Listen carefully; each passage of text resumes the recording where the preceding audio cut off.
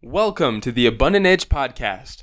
Here we dive deep into the worlds of permaculture, natural building, and regenerative living as we aspire to help you reach your highest potential for yourself, for your community, and for this beautiful planet that we all share. As always, I'm your host, Oliver Gaucher, and I have a great session for you in this week's episode, so let's jump right in.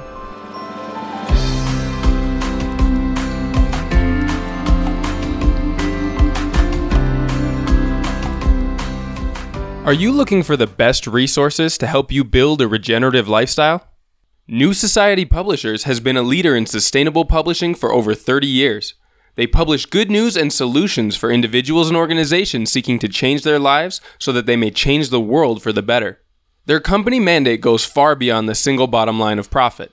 They care deeply not only about what they publish, but also how they do business. They believe in the authors that they take on and the works that they bring to the marketplace. From sustainable living to progressive parenting, New Society Publishers has the books you need to help build a better world. Buy your print and ebooks online at www.newsociety.com or at fine bookstores near you. Have you been researching and learning about regenerative living, permaculture, and natural building for a while, but are still a bit unsure of where to start? Are you new to these topics and feeling overwhelmed about the sheer scope of information and knowledge that's out there to be absorbed? Are you a seasoned professional in the field looking to expand your experience and expertise with other professionals who are pushing the boundaries of regenerative projects? Well, you're in luck. Here at Abundant Edge, we have just what you need to take the next essential steps towards putting the information from these podcasts, interviews, books, and articles into action. We offer courses for beginners, intermediates, and even seasoned professionals to learn from successful regenerative business owners, farmers, builders, and other artisans who are keen to share their knowledge. Our teachers and facilitators have been working and experimenting tirelessly to provide the most up-to-date information available to help you put your skills and efforts to use in regenerating the planet and transforming the global economy into one that abandons the outdated model of consumption and destruction into one of health, stewardship, cooperation, and abundance. Come and get your hands dirty. You can get a full list of courses and trainings as well as volunteer opportunities now at abundantedge.com. We're looking forward to seeing you here. Now, I have many heroes in the regenerative economy, and my guest today certainly ranks up at the top. Wayne Dorband and his online educational platform, the Ecolonomics Action Team, or EAT for short, has been putting out amazing webinar series with some of the best educators and practitioners out there for years now. And Wayne himself is a great example of a successful serial entrepreneur of regenerative enterprises. Now, above all, though, I reached out to Wayne to get his expert opinion on aquaponics and aquaculture systems. In this interview, Wayne uses examples from his own commercial aquaponics system centered around a 2-acre pond on his land in Colorado to explain the major components and concepts behind the success of his systems. We start by defining the differences between hydroponics and aquaponics and work through the essential components of the cycles within the system. We talk about nutrient cycling, troubleshooting, and how to observe a tough-to-diagnose underwater system before killing all of your fish by accident. This is a really in-depth look at aquaponic systems, so grab your notebook and I'll turn things over to Wayne. Hey Wayne, thank you so much for taking the time to be with us here today. How are you doing in Colorado, I assume? I am in Colorado. It's great being here with you, Oliver. It's a beautiful day here, sitting looking out my window at one of the things we do on the ranch, which is a whole bunch of people having some fun out in our ponds and working their dogs. So, oh, fantastic. They're looking at their vans parked out. Yeah, well, the nice thing is you guys are in the middle of your summer, and the seasons are quite different here. We're in the middle of our rainy season, but we're fortunate enough to have a bit of nice weather, and I've got a great view of the lake, too, so we're in good situations. Yeah, this is our... we get a little hot in June and July, and then it starts to cool off. So I think the high today is in the mid-80s and lows are in the 50s, maybe even going to start to get down into the 40s soon. So it could be warm during the day, and yet it cools off real nicely at night. We're starting to see fall grasses begin to grow. That's gorgeous. Yeah, I remember that from the many seasons that I worked in the conservation corps and building trails in the national parks and the wilderness areas in Colorado. That was one of my favorite parts, is those chilly nights that kind of are invigorating. But hey, look, Wayne, I've got a ton of questions that I've loved to ask you because I've been following your educational platforms and your webinar series for quite some time. So what do you say we just jump in? Let's do it. All right, so could you start by telling our listeners a little bit about your personal background? I know you've had experience in a ton of different regenerative enterprises, we'll get to each one of those individually as we go, but give us an idea about how you got started. Yeah, it goes way back for me.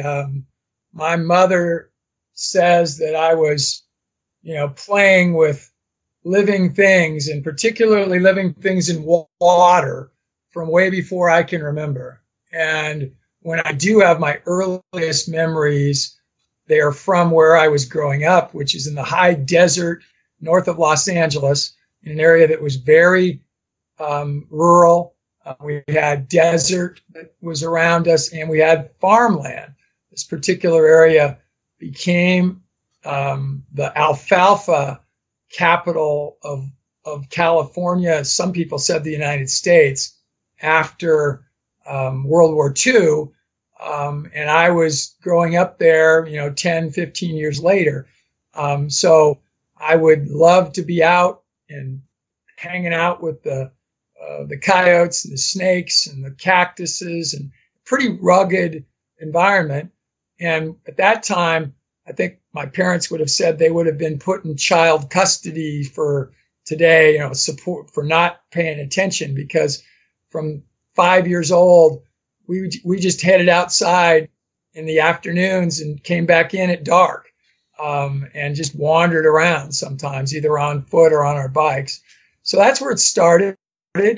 My father was an aerospace engineer and a pilot, and I grew up in a really cool place where I could be around very high energy and success level adults. And so I had a guy named Chuck Yeager that lived down the street, who encouraged me to, be a cool young man.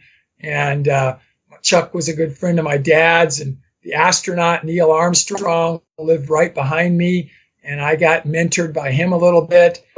And they all encouraged me to really follow my interest in the outdoors and in regenerative sorts of things. And then lastly, I'll tie it into the agriculture. That agriculture that was occurring in this place I lived was not regenerative and not restorative, and matter of fact, very minimally sustainable. And my friends whose fathers were alfalfa farmers, their fathers all said, guess what? I don't even think what we're doing is going to be around for, our kids, which were my friends, because they were using huge amounts of water for irrigation. They were highly making the soils saline. They were destroying the soils, and they knew it and they realized it. And we're talking about millions of acres in this valley where alfalfa was grown. So I was able to see the worst of farming and ranching done by people who weren't farmers and ranchers before they came back from World War II. And they were only doing it because they were given the land. They were subsidized to produce the alfalfa.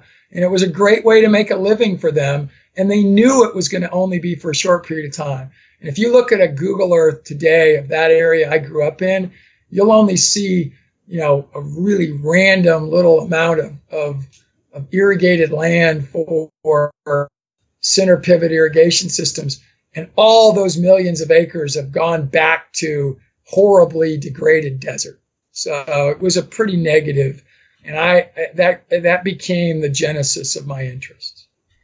What sort of effect did that have on you, seeing the stark contrast between your fascination with the living world and those positive role models that you had, but living in an area where the landscape and the ecology was being so obviously destroyed for short-term gain? Well, it was what prompted me to then really focus my education on seeing how I might be able to have some kind of an impact on reversing that. And when I was a junior in high school, my family moved from the desert to the beach.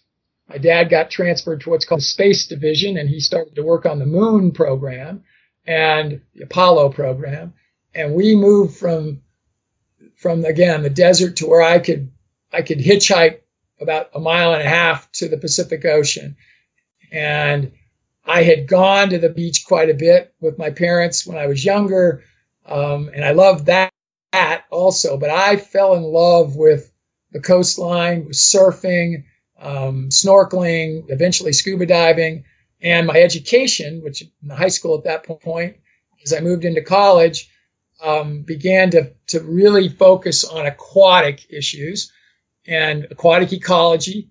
And I got a lot of education, ended up with a bachelor's, a master's, a double major, and my master's and bachelor's in chemistry and biology, and then a PhD in aquatic ecology. And I was also fortunate again to continue that mentorship. And most importantly, I was mentored by a fellow named Carl Hubbs. Carl Hubbs is a well-known, now deceased, but aquatic ecologist, marine, the ocean related. And he's the founder of SeaWorld.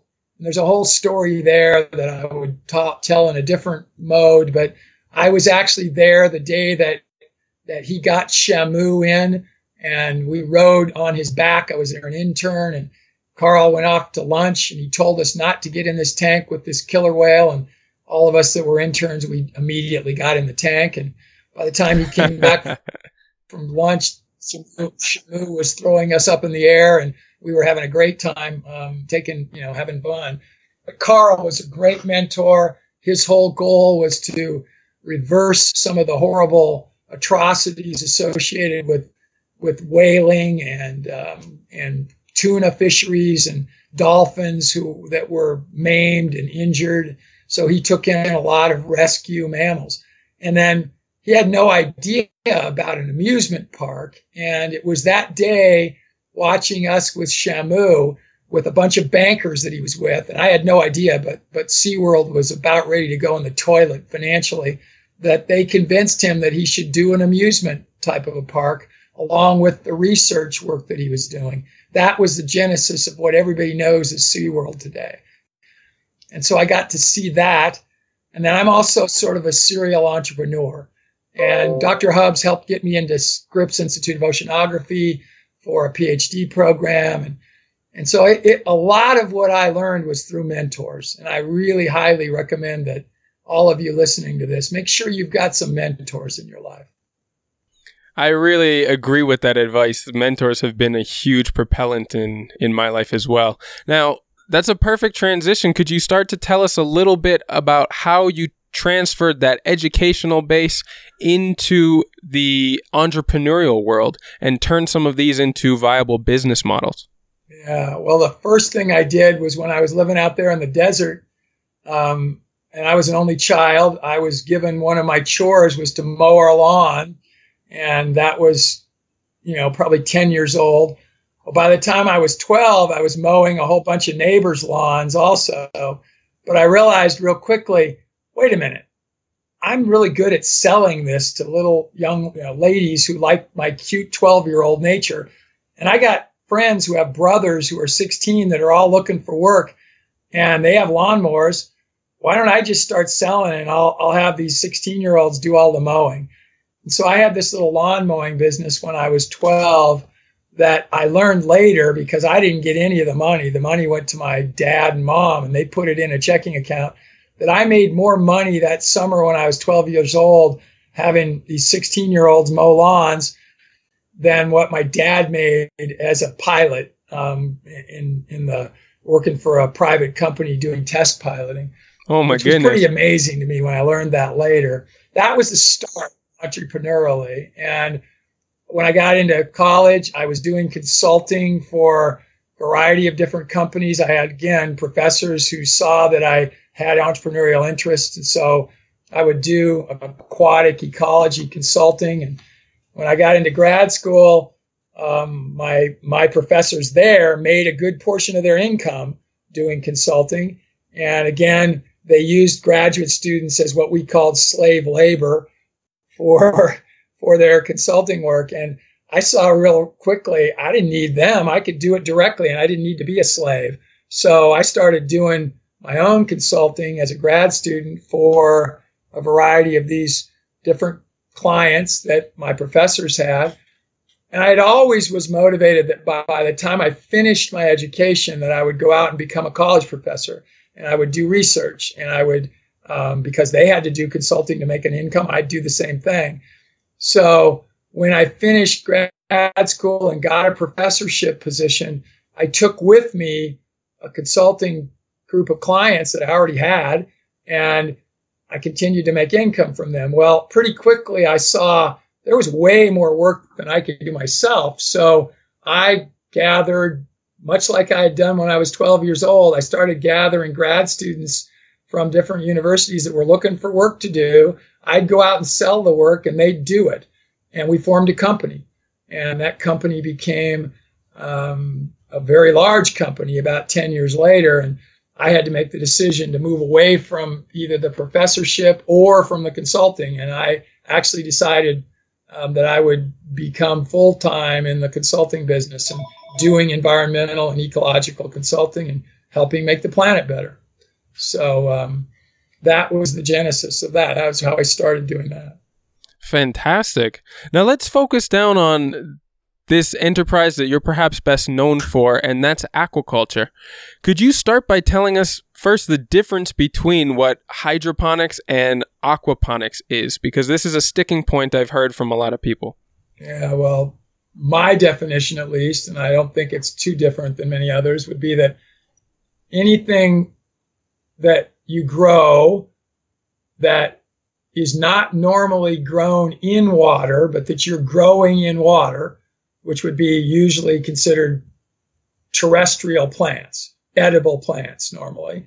So lettuce, tomatoes, any kinds of fruiting plants or leafy plants that would normally have their roots based in soils. If instead they're growing in a water media, and they could still have their roots based in something solid, but it's the water that's really providing all their nutritional value. That's hydroponics. And if you combine that hydroponic process with the generation of the nutrients that those plants need occurring from animals, fish or some other kind of animal, that's aquaponics. So an aquaponic system is hydroponics where the nutrients, at least some of them, are being produced by animals through their excrement, through their poop and their pee. And with just plain hydroponics, you're purchasing... It's obviously a little more complex than that, but that's sure, but those are definitions we can work with. And so in that case, with hydroponics, you're usually purchasing some sort of fertilizer medium in order to put into the water? Standard hydroponics, that would be the case. Yes, that's correct. So now within that, can you tell us about some of the systems that you've designed and managed and the types of foods and cycles with different organisms that you've found to be really beneficial in these systems? I found pretty early on that was what was in concert with my overall, I didn't know this was even a term, but restorative ecological mentality was that most aquaculture, so now I'm not using ponics at all, and aquaculture is growing things in water, right? Anything really. So that's like agriculture is broadly growing things to eat. Aquaculture is growing things in water to either consume or to produce into something that humans are going to use. That if aquaculture was done inappropriately, it was completely out of balance with natural systems. And there are lots of kinds of aquaculture that fit that definition. I didn't want to do that. I didn't want to be involved in that at all. And instead, I wanted to use ecologically beneficial methods to create aquaculture systems that could provide food. Well, one of those was what people call aquaponics, because that's what natural ponds and aquatic systems do. A natural system is based on the balance between animals, plants, microbes, all the 6 different groups of organisms that there are at a large level. So I got very intrigued and I started to study people like Sepp Holzer over in Austria, people like Jonathan Todd, who was a mentor, formed what was called the New Alchemists back in the 1970s. Bob Rodale, who was the founder of Rodale Press and Mother Earth News, and he partnered with John Todd to do aquaculture in something that simulated natural systems. And that involved some kind of a plant-animal microbe interaction.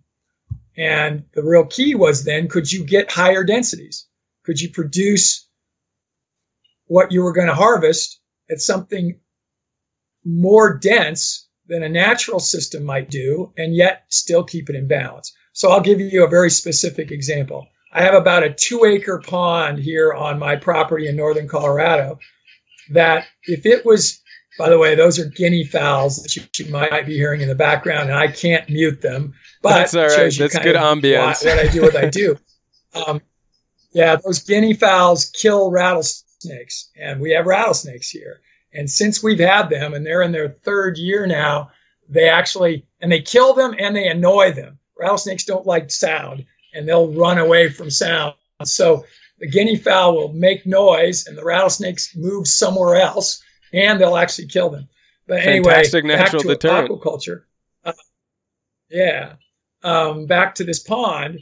This pond would probably naturally produce maybe 1,500 to 2,000 adult bass, smallmouth bass. Well, I've got over 11,000 in this pond, and it's very healthy, and it's been doing this kind of production for about 6 years now. And the reason I can increase that density is that I manage the inputs into the pond. By the way, the pond's used for swimming. It's very clear. This pond's used for a lot of other purpose other than just producing fish, although the primary purpose for the pond is fish production. So by managing the rest of the ecosystem, the land, really more than the water, I'm able to create natural conditions that will produce higher densities of fish that can then be harvested for human consumption. By the way, we do no outside inputs into this pond. I'm not feeding these fish. I have 11,000 when it would normally produce 1,500 to 2,000, and I'm not putting feed into it. The feed are the natural organisms that are there. Crayfish, insects, both aquatic insects and those that happen to land on the water. Small fish, what we call bait fish, or minnows and such is sometimes what they're called, that these bigger fish, the bass, will eat. These bass are carnivores, so they eat mostly other animals of some kind. So I didn't learn that overnight. That came from being with people like Carl Hubbs all the way back at the SeaWorld time frame. And I had the pleasure of being around other graduate students who became aquaculturists through their whole lives, and being around them and absorbing from them. And then, spending a lot of time around natural systems myself that I just experimented with. And I made lots of mistakes, throwing lots of mud against the wall and seeing what stuck. Now, through that trial and error period and all of this experience that you've gotten over the years, can you share some of the major learning curves that you were privy to in this process? What was it that helped you to bring about so much more production than would naturally occur in that size of a pond that you have on your land, for example? Well, unfortunately, you're not, you and your audience are going to be a little bit appalled at what I'm going to say. But there's a saying in the aquaculture industry that you can't call yourself a fish farmer until you've killed 1 million fish. And unfortunately, aquaculture, unlike agriculture, and I'm sitting also looking out at a bunch of our grazing animals, our alpacas and goats right now, looking at alpacas. If they get sick, or if they're going to have something that's going to negatively affect them, you're going to see it. You can look at them and see their health. You can see if their eyes are cloudy or or they're just not they're not acting like they normally do, or maybe even longer term, you see them get skinny, or you see just something about them. Their fleece isn't looking as healthy as it normally does. Their fleece, it's wool that alpacas have. You can't see that with aquatic organisms. Aquatic organisms don't want to be seen. They're much more comfortable in water or in circumstances where they're hiding. You can't tell their health. And the things that will affect them very, very quickly and will potentially kill them quickly, like low oxygen levels, or too high of temperature, or too low of temperature, or chemical pollutants that would come into their environments. You won't see them get sick. They're just going to die. And you've got to learn what those parameters are that are going to hurt them. You've got to make sure you don't allow their living system to become polluted with them. And then you do kind of learn to watch a population in total and not individual elements of it, which you would with agriculture, where you can look at an individual alpaca and see if it's sick. Whoa, maybe others are sick too. But in the fish population, you have to look at the whole population, and you only get glimpses of it. So you got to be able to observe quickly. So I learned that. I learned that really early on. I learned that by scuba diving. I learned that by living with fish. I spent a lot of time in the water myself and learning how they behaved and what they might look at when I get a 1/10 of a second view of them when they're in the water. So again, sort of a trial and error process that you just learn through time. I mean, I'm 100 times better aquaculturist today than I was when I was 25 years old and I thought I knew everything. Yeah, it's funny how that learning curve often goes. When you get started, you have a lot of confidence, but as you get deeper into it, this has been the learning curve for me for many things, everything from language learning to farming and building buildings. Your confidence actually goes down as you become more experienced and knowledgeable. Yeah, again, so the key is I killed a lot of animals. And I didn't do that intentionally, and I didn't feel good about it while it was happening, but you learn a lot from the negative. So. Absolutely. So let's take a step back and get an idea of the major components in an aquaponics system.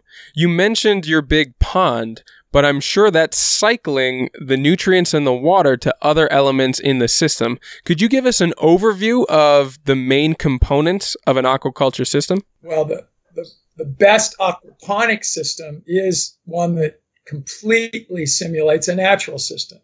So I've got very discrete aquaponics systems also within about 30 yards of where I'm sitting that are in an open area that's not a natural pond. And there are two different kinds of systems.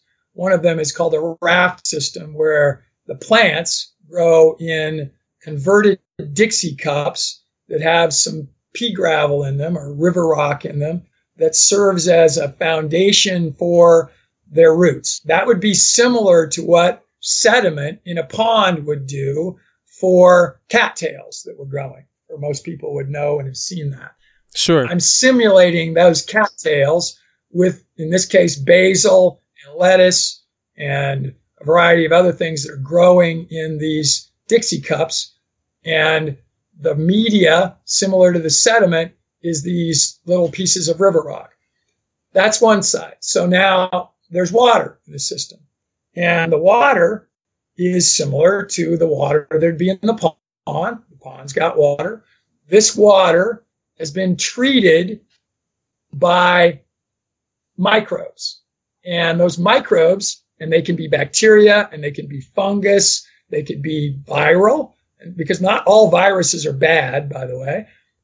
They could be anything that's, again, you don't see it with the naked eye. And those microbes are growing all over the system, but we enhance their growth on a media. And in this case, the media is landscape fabric that is wadded up inside of a 55-gallon barrel. And the water that comes to the plants goes over that mesh of material, and it's treated by all of the microbial actions that are occurring there. And mainly, the nutrients that come from the last piece of the system I'll describe in a second, which is the fish. Those nutrients, which is coming out of their rear ends as poop and pee, and let's just use nitrogen example. Nitrogen comes out as ammonia. That ammonia has to go through a microbiological process that converts it to nitrites. Those nitrites actually can be harmful to plants, so you don't want them to stay as nitrites very long. And that's in a balanced system. The nitrites are literally there instantaneously, literally for seconds, and they're converted to nitrates by the microbes. The nitrates are what the plants can use to grow. That's the form of nitrogen they want. That all occurs as water flows over this mesh, literally in seconds. The residence time for the water in this particular system, while it's in that mesh, it's less than 30 seconds probably. And yet it's cycling on a regular basis. Now let's go up. So that's equivalent to what's in the water in the pond and what's growing on the sides of the plants, growing on rocks, growing on stumps, growing on anything that's in the water. So it's in the water and it's on the surfaces in the water itself. Most of it actually in that material that's surface area on the borders of the pond and on the bottom of the pond. Finally, you have the fish.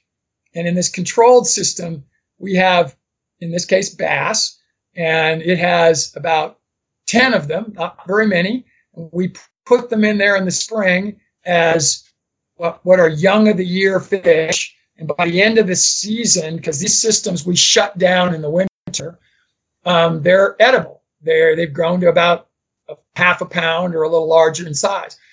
Well, they are producing this nutrient source, which is a combination of nitrogen and phosphorus and potassium and other micronutrients that they poop and pee.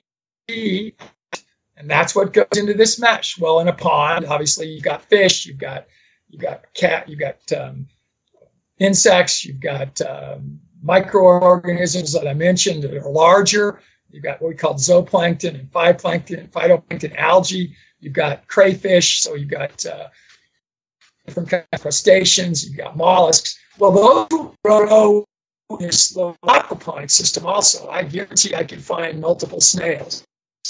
I don't know where they came from. Came from birds probably flying. And so, by the way, we don't feed anything in these aquaponic systems either. They're in the open, and insects will fly into them. Frogs will jump into them, and they're pretty stupid frogs. The bass will eat the frogs. And there are no other outside inputs. So it's simulating that natural pond. And that's the basis of ecologically balanced aquaculture system. Now, in order to find this homeostasis that you're looking for, because like you said, the life forms inside of the water don't like to be seen. They're hard to diagnose if something's going wrong, and usually you don't find out about it until it's too late. They've died.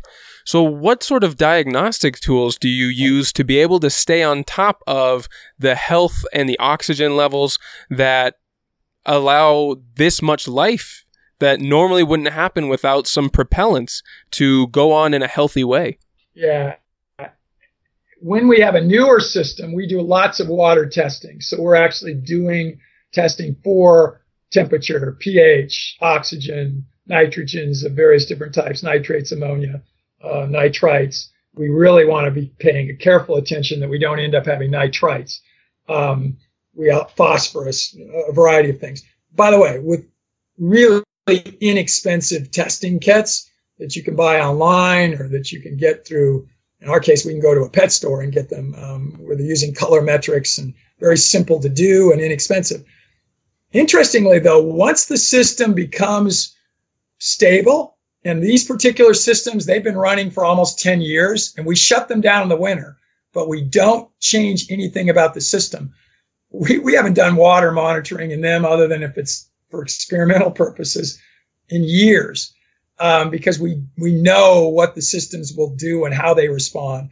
And then visually, you actually, in these artificial systems, we can't see the fish. We keep them in places where they can stay in that comfort level they like. The plants are very visible. because these are now terrestrial plants. So we do look for them. We look and see if they're brown and they're not colored like they should be, or their leaves are wilting, or if there's aphids, some kind of infestation by insects. We look at their roots. We pull out containers that are in these rafts and look at the roots, see if they're healthy.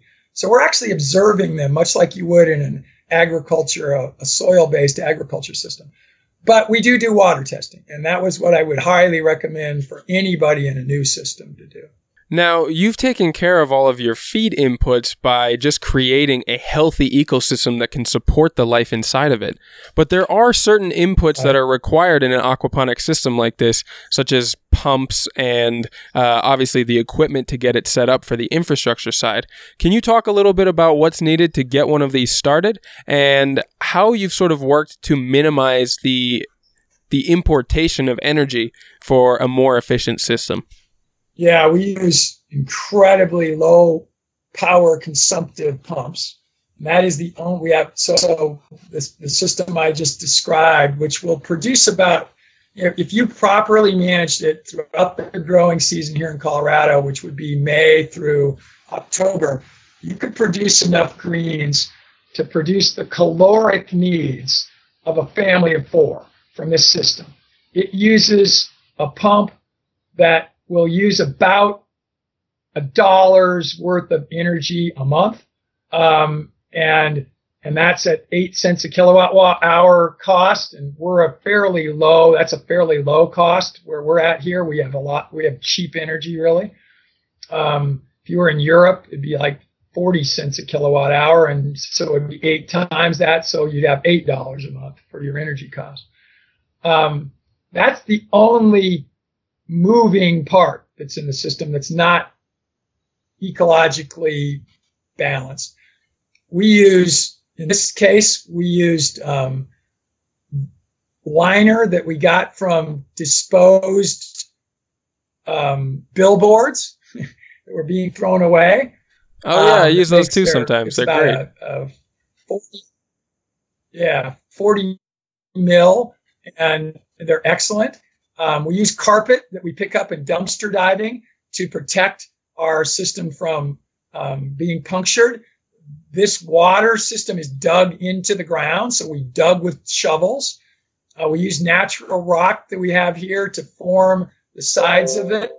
After we dug the hole and we used that up above, we secured the liner that I described with that. We used 55-gallon quote. They're called blue barrels. They come in all kinds of colors. Yep. That used to be we could get those for free. Gosh, they've gotten up to where the stores sell them for $40 each now. It's actually really hard to get them for free. We could still find them at auctions at places for $10 or $5, but we were fortunate. We accumulated a lot of them back when they were free. I mean, hundreds of them. We cut them in half in this particular system to form our sump that the pump sits in. Actually, we didn't cut it in half. We cut a gap out of this particular one. That pump sits down in the sump, and we have a pipe that's a ABS pipe that goes up to the fish tank. The fish tank is actually a baker's tank that we got from an auction for little to nothing because it was a waste that somebody had. I live by the theory of one man's trash being another man's treasure. Amen. And I'm the guy who takes the treasures more often than not. And in this particular case, we have 2 more 55-gallon barrels that are the tops cut off of them. Using top for that mesh that I mentioned that we've got crammed in. That is really, that's really the gel for the whole system. So if you look at costs in US dollars, anybody could put this system together for less than $50 probably if they could find those blue barrels inexpensively, maybe $100 if they had to buy the blue barrels. And it's been running for 10 years. It's same. I think we've maybe replaced the pump once. That pump is about a $20 pump that you could buy on Amazon. And we usually buy new pumps, but sometimes we get refurbished ones or people are giving them away on Craigslist and other things. It's about a little bit bigger than a 20-gallon aquarium pump. It's not that large. We've got some bigger systems that we use bigger pumps on, obviously. Right adjacent to the one I've been describing, we have a aquaponics system that uses media, and it's in 16 55-gallon drums that we cut in half that we put river rock in, and the plants grow right down into the river rock, which provides both the biological treatment part of the system and the foundation for the plants. And then the fish are living in a big stock tank that we converted. It's a 300-gallon farm stock tank. The pump is in there, and the fish live in there, and then they just pump up through pipes up to the fish. We collect all the water as it leaves the media portion of the system into drain pipes. This particular system has lots of more pipes, and then it goes back into the tank with the fish. It's a simpler system than a raft system. And those are two of the three primary types of aquaponic systems. The third type is called a nutrient film system, where instead of your roots being in water all the time, they're only inundated with water for part of the time, and you run water through tubes to them.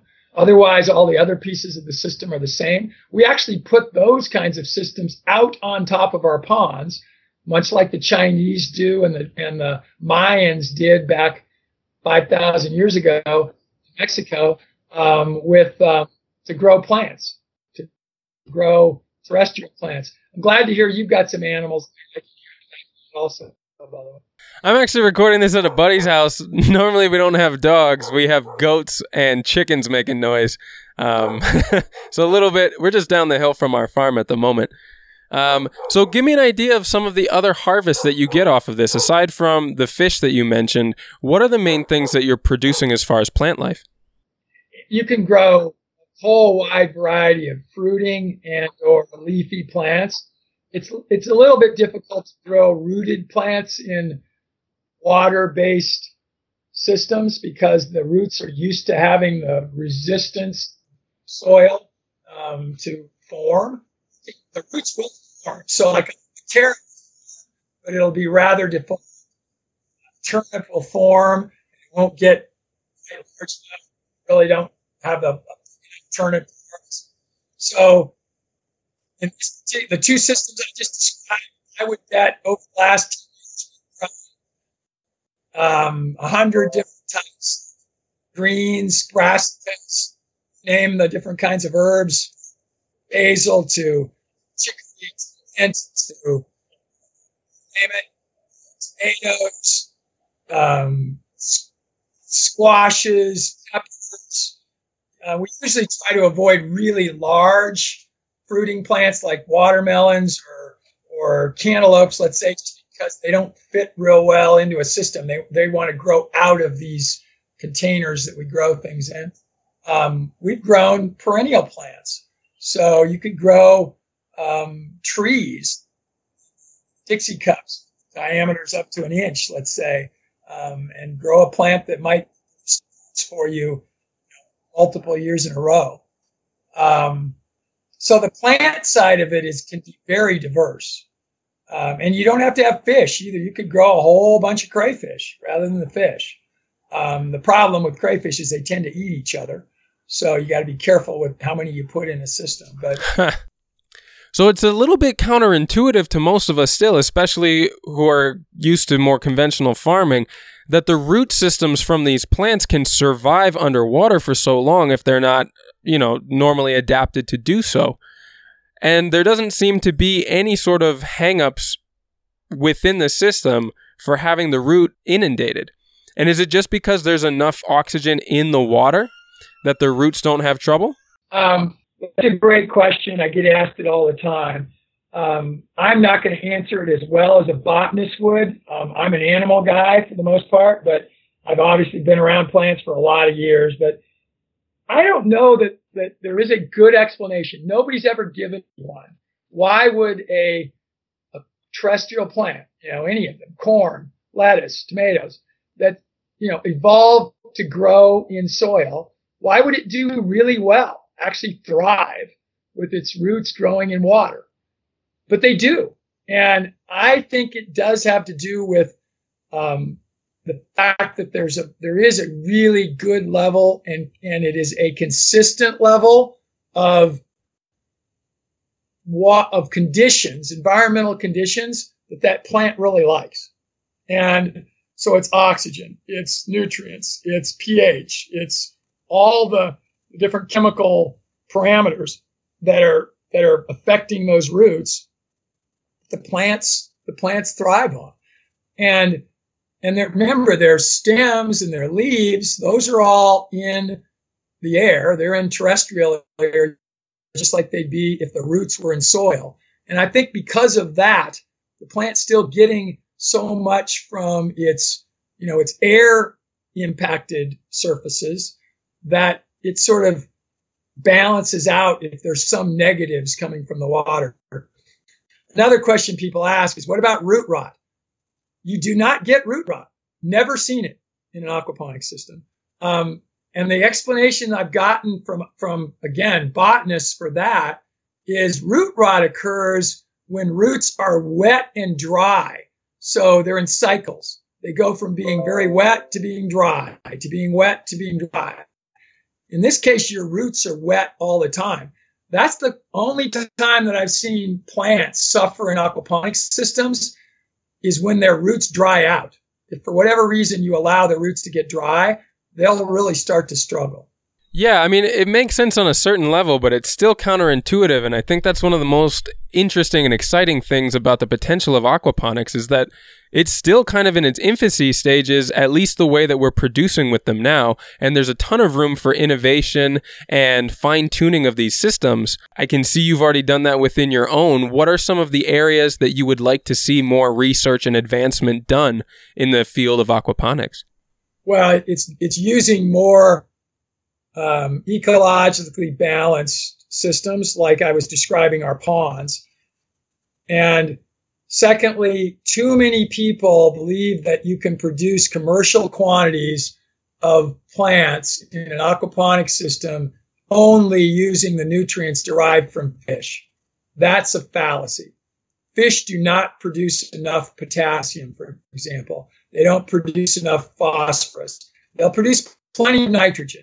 You get all the nitrogen you need. You'll have all the carbon you need, but not enough of some of the other nutrients. So you've got to treat it like a hydroponic system. Somehow you've got to add phosphorus to the system, or you've got to add other nutrients. And so I'd like to see us start to really focus on what are called decoupled systems, to where at certain times the fish or the aquatic animals can grow without plants, and the plants can grow without the fish. And then there's times when they grow together. And you do that by the way you move your water around the system. That's number one. Number two, and this is what I'd rather see more of. In the United States alone, we have over 1 million ponds that are an acre or more in size that are not used for anything productive from an agriculture.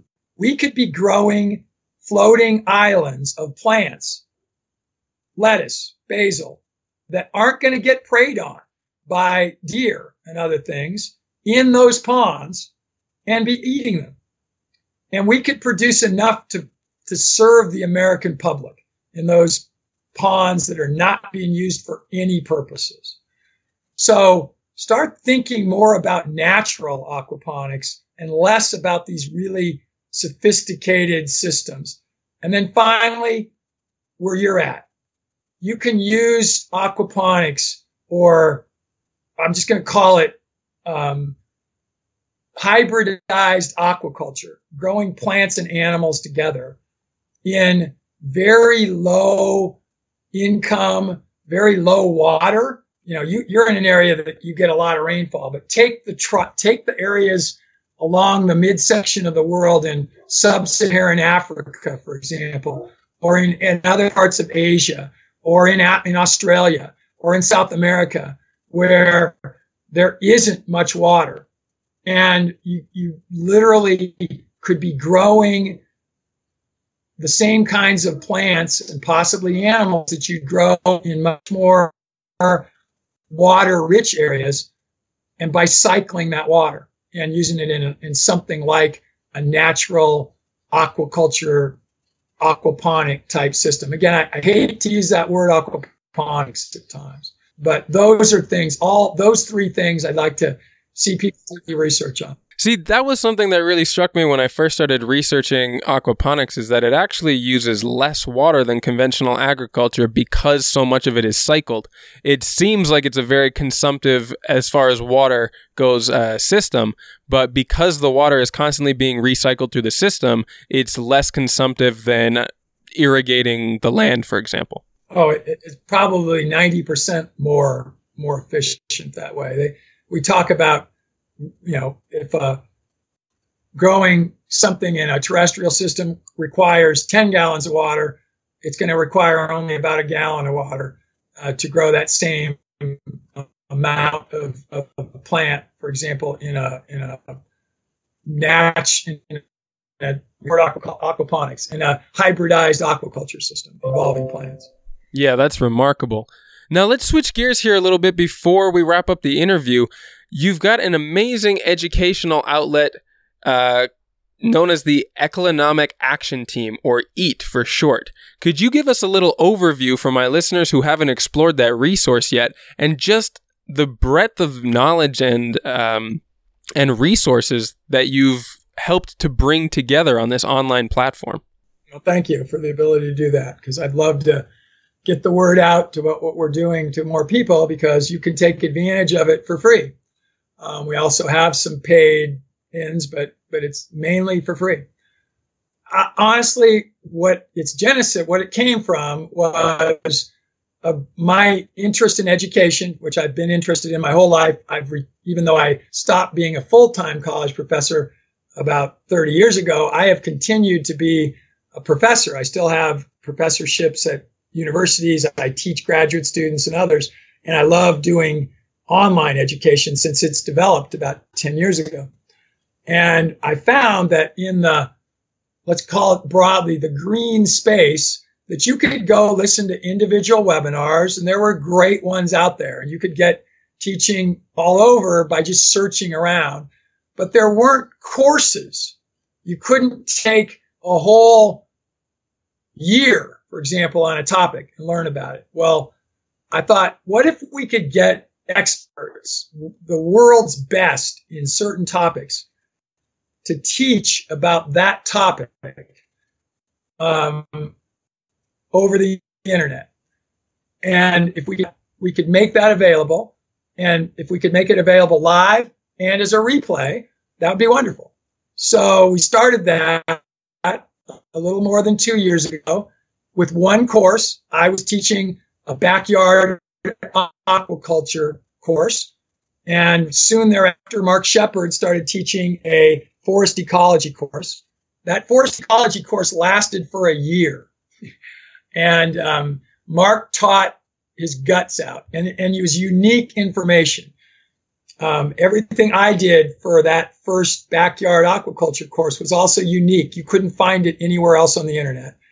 And we just taught using our own styles, and everybody teaches differently. Mark is really organized. I'm typically somewhat unorganized, and I like to use lots of resources from the internet, and I'll Google things and show them to people as I'm teaching about a topic.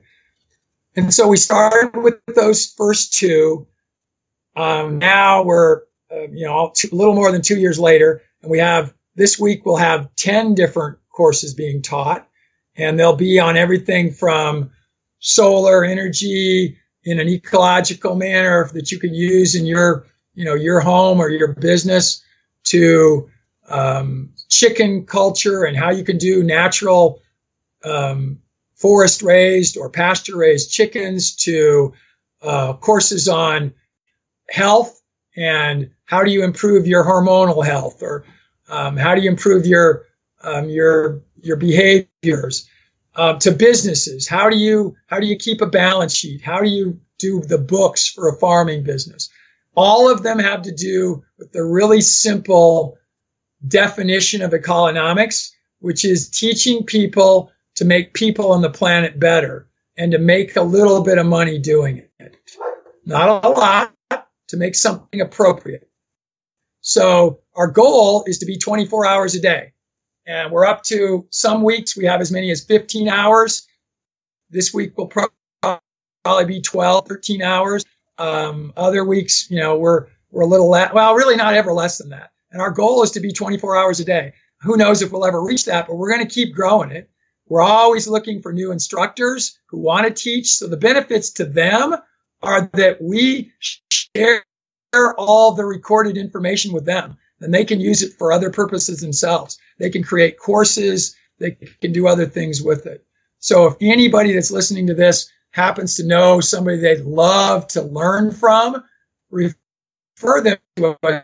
Go talk to them. We're not scared of talking to anybody. I'll go ask, Nobel Prize winners to come teach for us. It makes sense. So, but we only want to have people teach that are experts in what they're doing. We have a saying is that we won't let somebody teach who just learned about it in a classroom. We want to have people teach that have done what they're teaching about. We've had about 100 different speakers, and sometimes people just, and other people will teach the courses. And again, it's free. And we have about 20,000 people in our community. So it's not growing as fast as we'd like, but it's growing fine.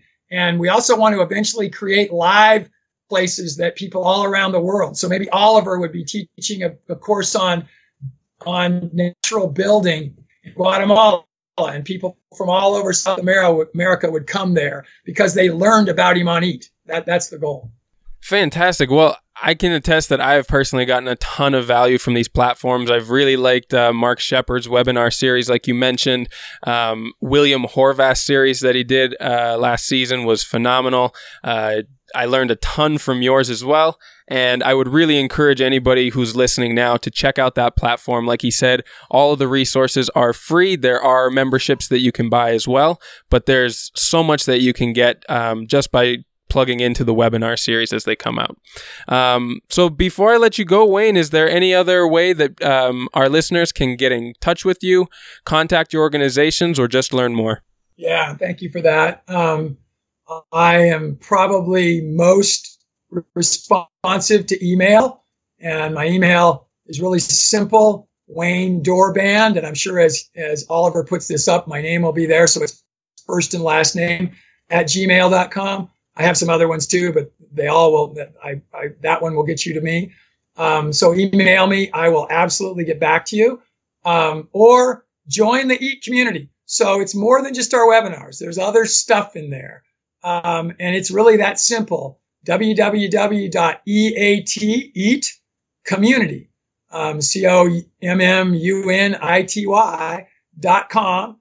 And when you go there, if you are not a member, it'll just ask you for your email address and name. It'll send you login instructions, ask you to create a password, and then you're there. You can go to it whenever you'd like. And you can then make comments, and there you can can ask for info, and there's my email address is plastered all over that. If you're in the States, you can text or call. Also, we're really visible on the internet, and I'm very transparent.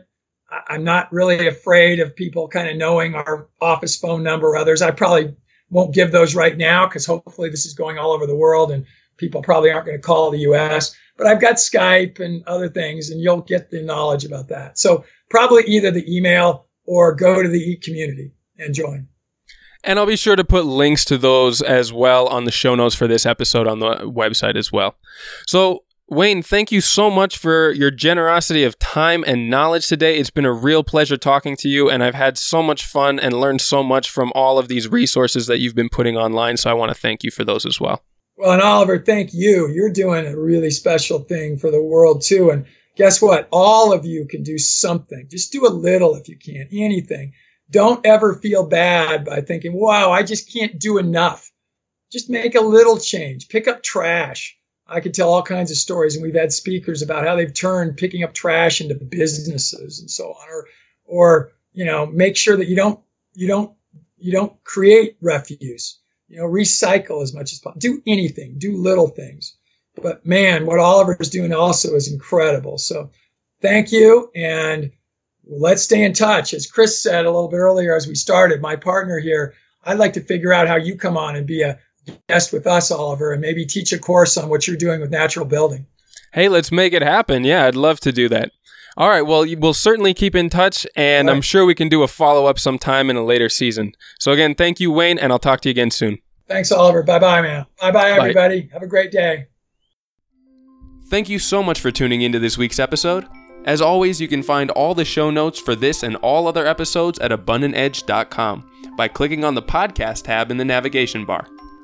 On the website, you can also find a whole range of educational articles as well as the services we offer from design and consulting to education. While you're there, don't forget to take a look at the courses and workshops that we offer, which are all designed to empower you to take back control of your life by giving you the skills to produce your own food, manage landscapes regeneratively, build your own homes and structures with natural materials, and most importantly, to dream ever bigger about the highest potential that you could achieve for yourself, your community, and the planet that we all share. Thank you sincerely to all of you who have and continue to add comments and send feedback to me. Your contributions help this to be the conversation and dialogue that it's meant to be. For anyone else interested, you can email me and the whole team directly at info@abundantedge.com, or you can post your questions directly to the Abundant Edge Podcast Facebook page, to which there's a link in the show notes of this episode.